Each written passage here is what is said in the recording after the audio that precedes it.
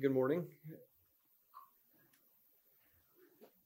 I invite you to open up your Bibles to Philippians 3, and we will get there shortly. But if you go ahead and turn there, that would be great. And I'm going to do, I guess, what pastors end up doing. You read Scripture and then you think about your life. And so I hope you don't get tired of hearing about some of the same things. So as most of you know, I took a pottery class. I don't know, it's been a year or two ago. And I thoroughly enjoyed taking the pottery class. For some reason, it just connected with me. I found it very relaxing. But my goal going into this class, I just wanted to be able to make a coffee mug that I enjoyed using. And I thought, how hard can it be to make a mug? And I signed up for an 8-week class, and I was very disappointed. At the end of 8 weeks, I was not making a coffee mug. So I signed up for another 8 weeks, and thank the Lord, at the end of 16 weeks, I do have mugs that I enjoy using. But one of the things that happened in this class is you'd gather around and there would be, 10, 12 people sitting in a kind of a U shape, and the instructor would sit down and she would just kind of talk about this, that, and the other thing, and she would show us the project for the day. And she's there talking away, making this look all easy, and it's like, this step and that step, and out comes this big picture and it looks awesome. Well, it was very helpful to sit there and watch her. But I actually got to the point to start with, I was so overwhelmed, I actually carried a notebook there, and I would literally watch her and write down step by step what to do. So that's one thing I want you to think about when it comes to life and standing against false teaching and all that's thrown at us. Who do you watch to see how to do things? The other thing about pottery is you start with a lump of clay, and the goal is you have to bring it up. And then you make it into what you want it to be. And so you're working against two things. First of all, gravity is pulling it down. So it's hard to get it up. Plus, it's on a spinning wheel. And so it wants to go out. And so I found myself, I would start and I would have visions of my coffee mug, this nice cylinder rising up. And you know what happens on a spinning wheel? The walls just go out. And I got to the point where I kept bringing home bowls, because honestly, that's all I could make. I would start out with visions of something else, and in the end, the walls go out. And Nicole got to the point, she's like, we do not need any more bowls in our cupboard. And so then eventually, I got to the point where I could keep it straight, but not very high. This is kind of the first steps at keeping it straight. So if anybody needs little salsa bowls, I can hook you up. But anyway, the pool of the spin is for things to go out instead of up. And so our passage today also deals with that of just the pool of our flesh and the world around us is to go out instead of up. And so what is it that makes us go straight up instead of ending out much wider than we intend, or turning into a bowl instead of a cup? But so anyway, if you could think about that while we look at Philippians 3, who do you watch as an example, and what does God want to have us go to grow straight and up instead of out? All right, let's read Philippians 3 together.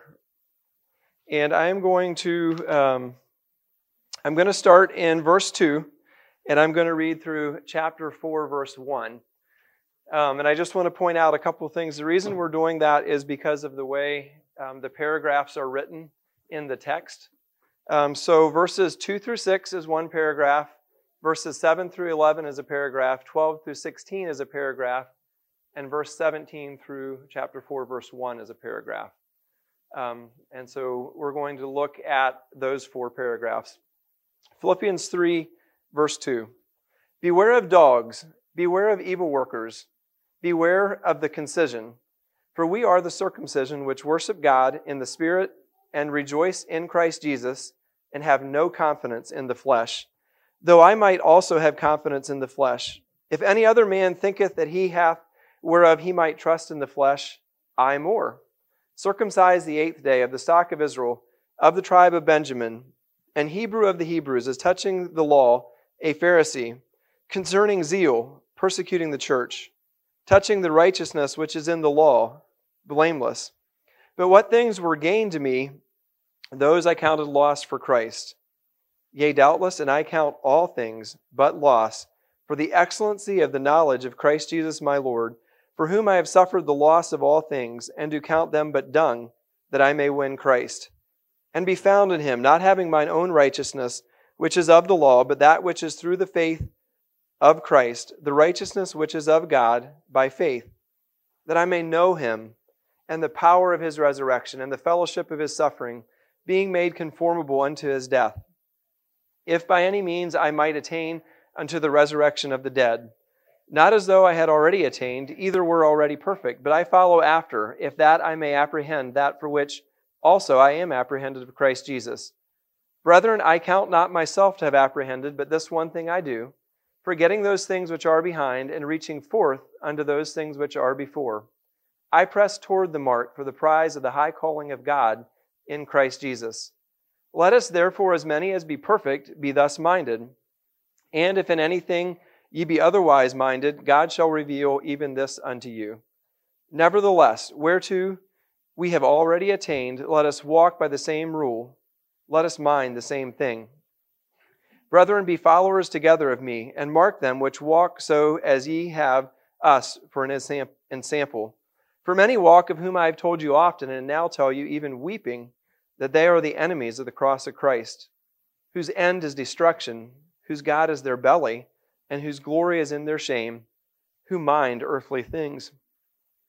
For our conversation is in heaven, from whence also we look for the Savior, the Lord Jesus Christ, who shall change our vile body, that it may be fashioned like unto his glorious body, according to the working whereby he is able even to subdue all things unto himself.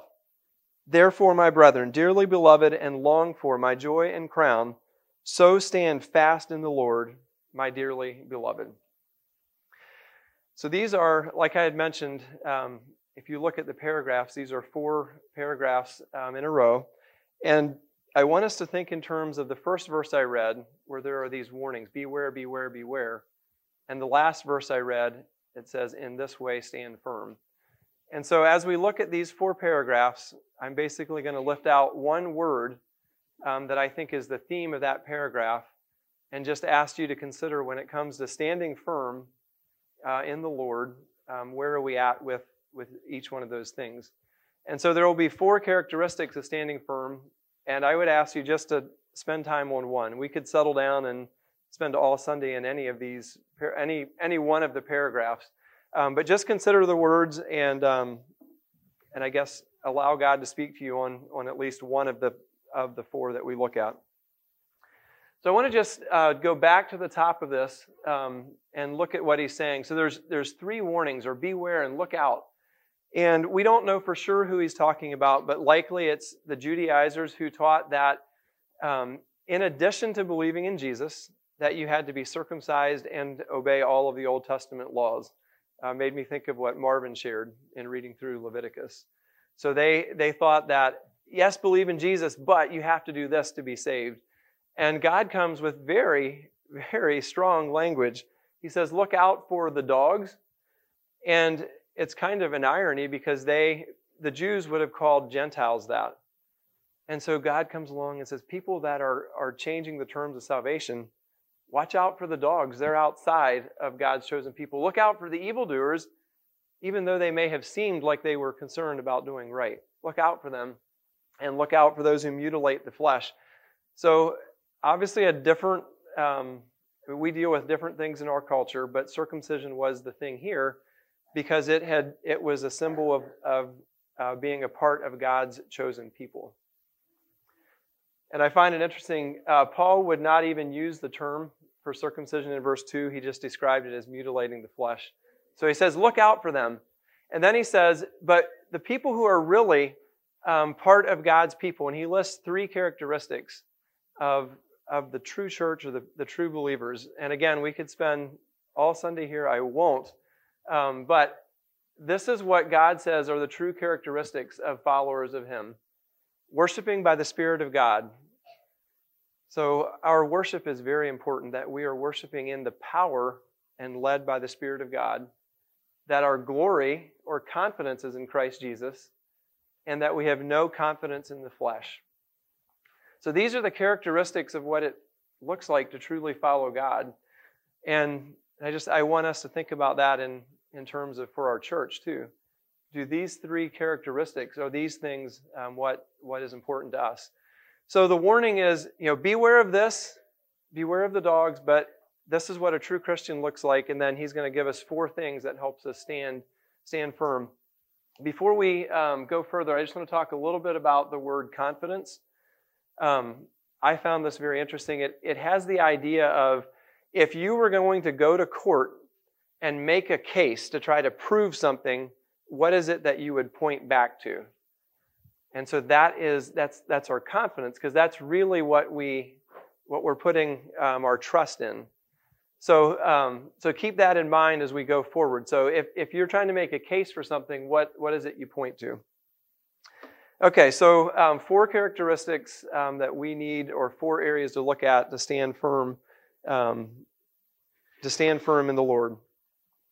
So the first thing that Paul does, he expands on the thing of putting no confidence in the flesh. And it's almost like he tells the people who are teaching this, you know what, like, you bring it on. Let's look at this list and compare it. And so his list to us, again, it doesn't make sense. It's not what we would point to, but we do have the things that we would go back to. And I'll just run through this very quickly. So he says, look, I've been circumcised on the 8th day, exactly like the law said. I was born into the right people group. My tribe is Benjamin. He was probably named after King Saul from the same tribe. A Hebrew of Hebrews. In other words, my dad's a Hebrew, my mom's a Hebrew, and it might even mean the thing of I talk the right language. Because he was from an area that would have spoken Greek, but he knew Hebrew and Aramaic, and when he did that, the Jews were very impressed. So he says, look at all of that I have going for me. And then if you want to talk about the law, I'm a Pharisee. And the Pharisees wanted to keep every law, and they were so scared about keeping the law that they built laws behind the law to keep people from even getting close to the law. And he says, look, I did all of that, and I persecuted the church. He went hundreds of miles to round up people and bring them back that he thought were wrong.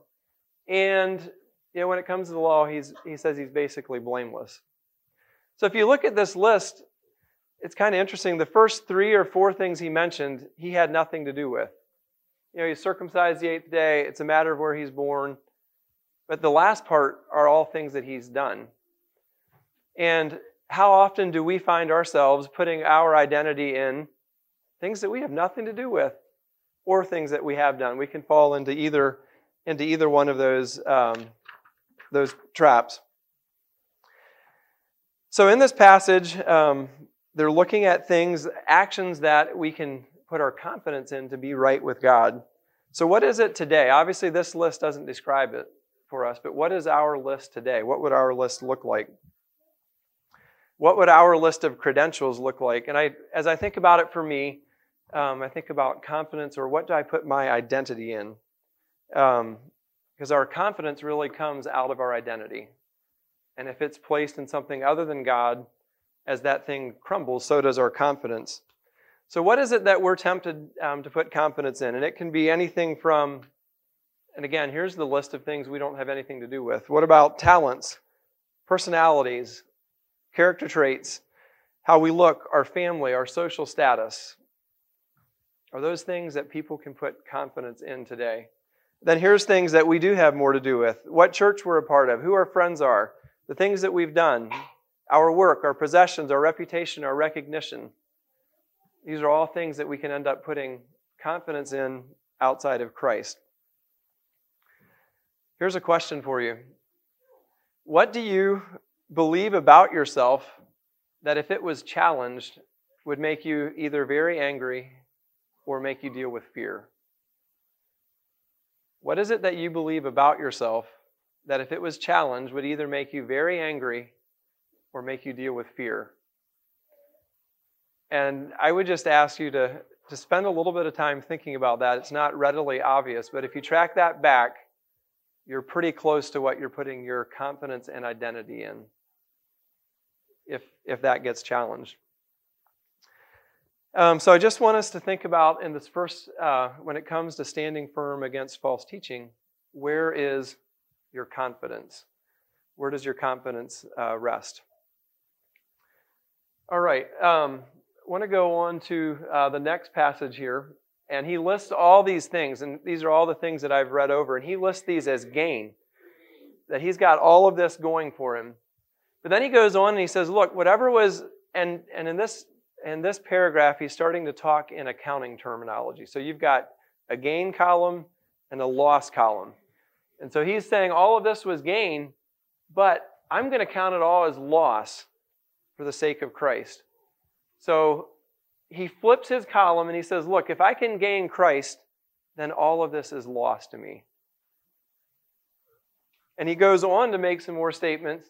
And he says, actually, he's going to count everything as loss because of the surpassing worth or how great the gain is of knowing Jesus. And he says that for his sake, he's actually suffered the loss of all things. And furthermore, he actually counts it as rubbish, garbage, or dung that he can gain Christ. So it's not just, well, I don't really have much regard for it anymore, but it's loss, and I count it as rubbish that I could gain Christ. So here's his list again with what he said. He said, here's all the things that were lost. And he says, everything, I've lost all things, and I count them as rubbish. And as I think about this, I want us to think about the word treasure. And where is my treasure in my life and in my heart? So he goes on to talk about what it means, what the gain is in Christ. So he says that I may be found in him, not having a righteousness of my own that comes from the law, all of that stuff, but that which comes through faith in Christ, the righteousness from God that depends on faith. So Christ, and we know this, but Christ came and he lived a perfect life. And God takes that righteousness and he sees us through that and he gives us that righteousness. And so would you want a list that depends on all the things that you've done and who you are or what Christ has done? And Paul is saying, look, everything I've done is rubbish, and I gladly will take the gain of Christ's righteousness in me that's given to us through faith, that I may know him and the power of his resurrection and may share his sufferings, becoming like him in his death. So the goal here is to know him, and I love the word for knowing him. It has the idea that it is very personal, so that you're knowing Christ in a personal way. It's experiential. You're experiencing him, and it's progressive. It's growing. We're moving from one thing to the next. And so Christ offers us the chance to actually know him, to grow in him, and then to experience his resurrection power. Maybe we want to skip over the last part of verse 10, to share in his sufferings, to become like him in his death. And he's obviously not talking about sharing in his sufferings on the cross, but anything that we suffer for the sake of Christ. If you think about the New Testament, how often it talks about believers will suffer for Christ, and we're called to do that. And then to be conformed like him in his death, become like him, that by any means possible I may attain the resurrection of the dead. So here's Paul telling us how he's thinking, and he's saying, it does not matter what the cost is. I want this gain so much that I'm willing to give up and to suffer the loss, although when you compare the two, it's not loss. Because to attain the resurrection from the dead, and just thinking back on what the church has been through, isn't it amazing that we can know when Saloma passes away or when we pass away, that we are right with God and that we will attain the resurrection of the dead, to be raised in power and to know him. So Paul's saying, whatever it takes, I want. That is what I want. So I just want to put this up here on our gain and loss. So over here is what it cost him, but under the gain column, it's knowing Christ. It's being found in him, being found to have his character, his righteousness. It's the righteousness from God. It's knowing the power of the resurrection. It's sharing his suffering, becoming like him in his death, attaining the resurrection. And so that's what God offers us. So as we look at the question so far, where is our confidence and where is our treasure? Does our balance sheet, if you want to call it that, look that way? That's the language that Paul uses. All right, I want to go on to the next paragraph. Not that I have already obtained this or am already perfect, but I press on to make it my own because Christ Jesus has made me his own. So he's saying that obviously he's in right standing with God. He's received that. But he's not viewing himself as perfect or totally mature. And he's pressing on. And the word for pressing on, it just literally means to chase after something. And it actually is the same word as persecuting, where you're just you're not going to let something go. That is what's in your target. So saying, not that I've already obtained this, but I'm pressing on, and I want to make it my own because Christ Jesus has made me his own. So Jesus has already made Paul and us his own, and we're called to put our whole life into pursuing after Jesus and living that out and fleshing that out in our life. It reminds me of the verse earlier in Philippians that talks about working out your own salvation because it's God that's working in you. And so Scripture is full of these where you work out what God is working in you. That's verse 12. Verse 13. Brothers, I do not consider that I've made it my own, but one thing I do, forgetting what lies behind and straining forward to what lies ahead, I press on toward the goal for the prize of the upward call of God in Christ Jesus. So Paul is telling us his attitude and his mindset. And again, I would find it interesting just to talk about why are Christians called to forget what lies behind? Why are we called to forget that and to focus what lies ahead? So I don't think it means that we don't deal with the past, but can we change anything about the past? We literally we can learn from it, but we are powerless to reach back and change the past.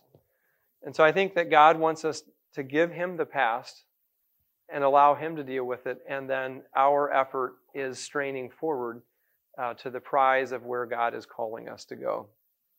So our focus should be forward. Direction is important, and progress is important. So we are called to press on.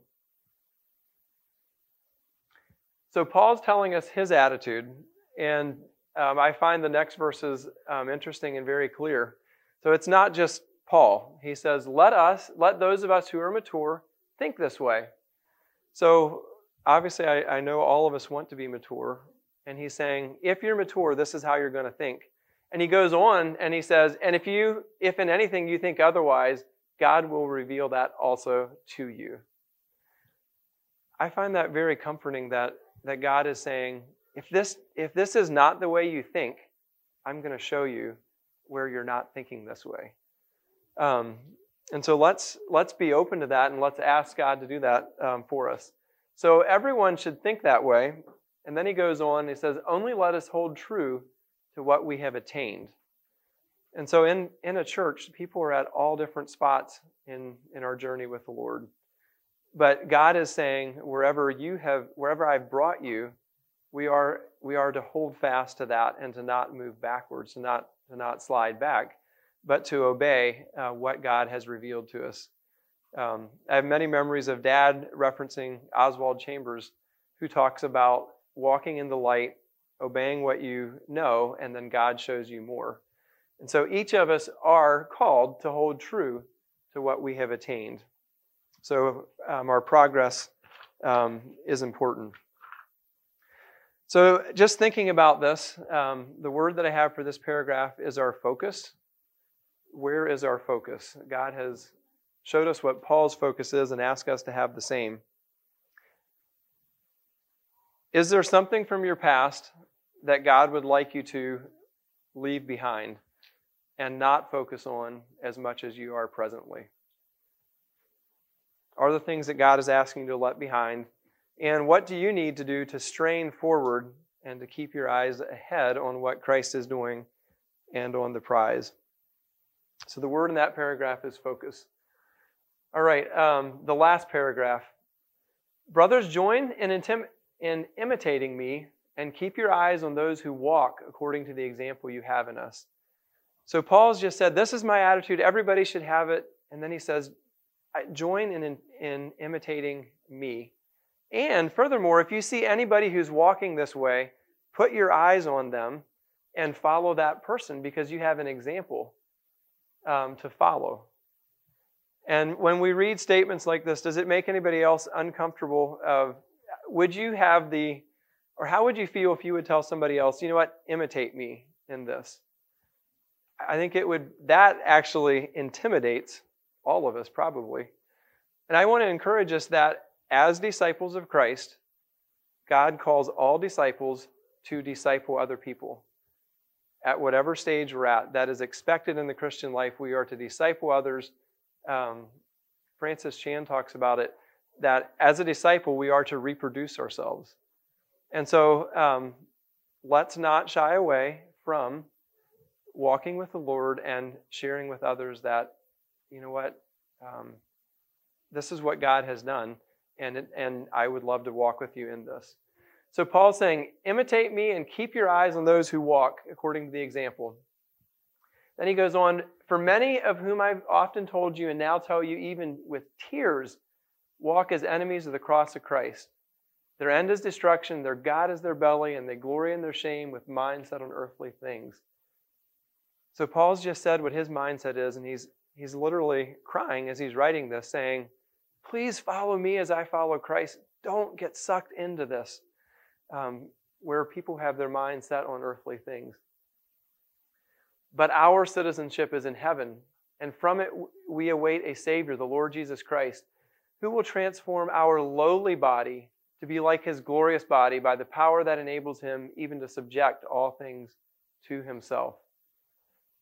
So just thinking back over the whole passage, you've got people who are putting their confidence in a list of things they can do. And Paul's saying, don't fall for that. Actually put your hope in heaven. There's a Savior that is coming who is going to put everything under his power. So do you want what you can accomplish, or do you want what an eternal, almighty King can accomplish when he comes back and transforms us to be like him? And then the very last sentence in this paragraph, which is chapter 4, verse 1, therefore, my brothers, whom I love and long for, my joy and crown, stand firm thus in the Lord, my beloved. So I think what Paul is doing in this whole passage is saying, look out for this and stand firm. And then the verses in the middle are just the meat of telling us how we stand firm. So the word I want to think about for this paragraph is the word pattern or example.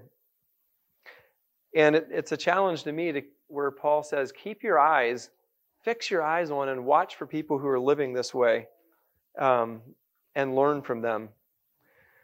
So choose your examples of who you follow carefully. And one of the things that I will say about this, in the last year or two, I don't know all of the reasons why, things that I've went through, weaknesses I'm seeing in myself, life situations, I've been more aware of the need for input from others.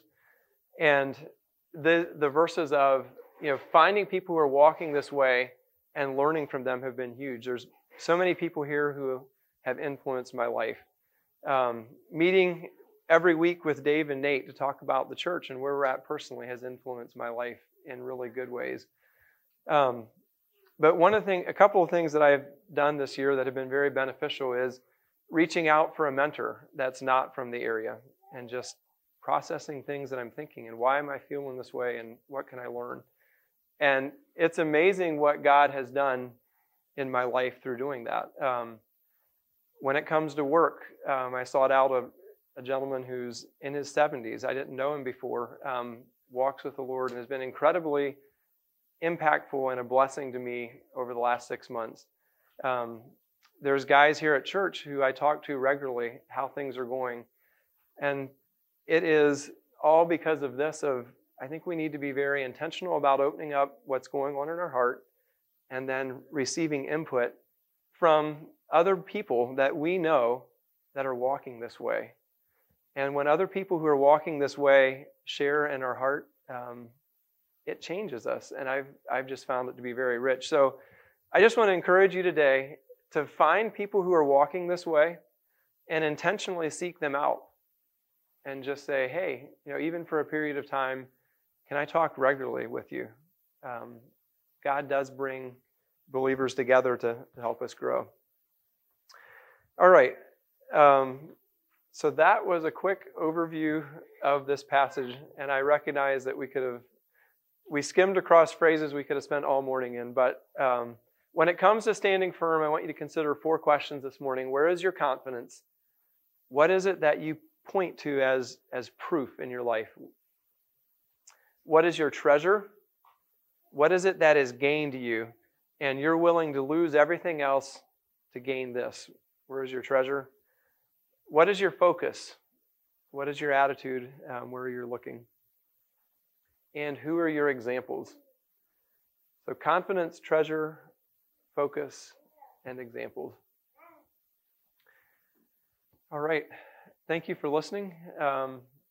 I would like you just to stand, and I will close with a word of prayer. And again, I know we covered a lot of ground.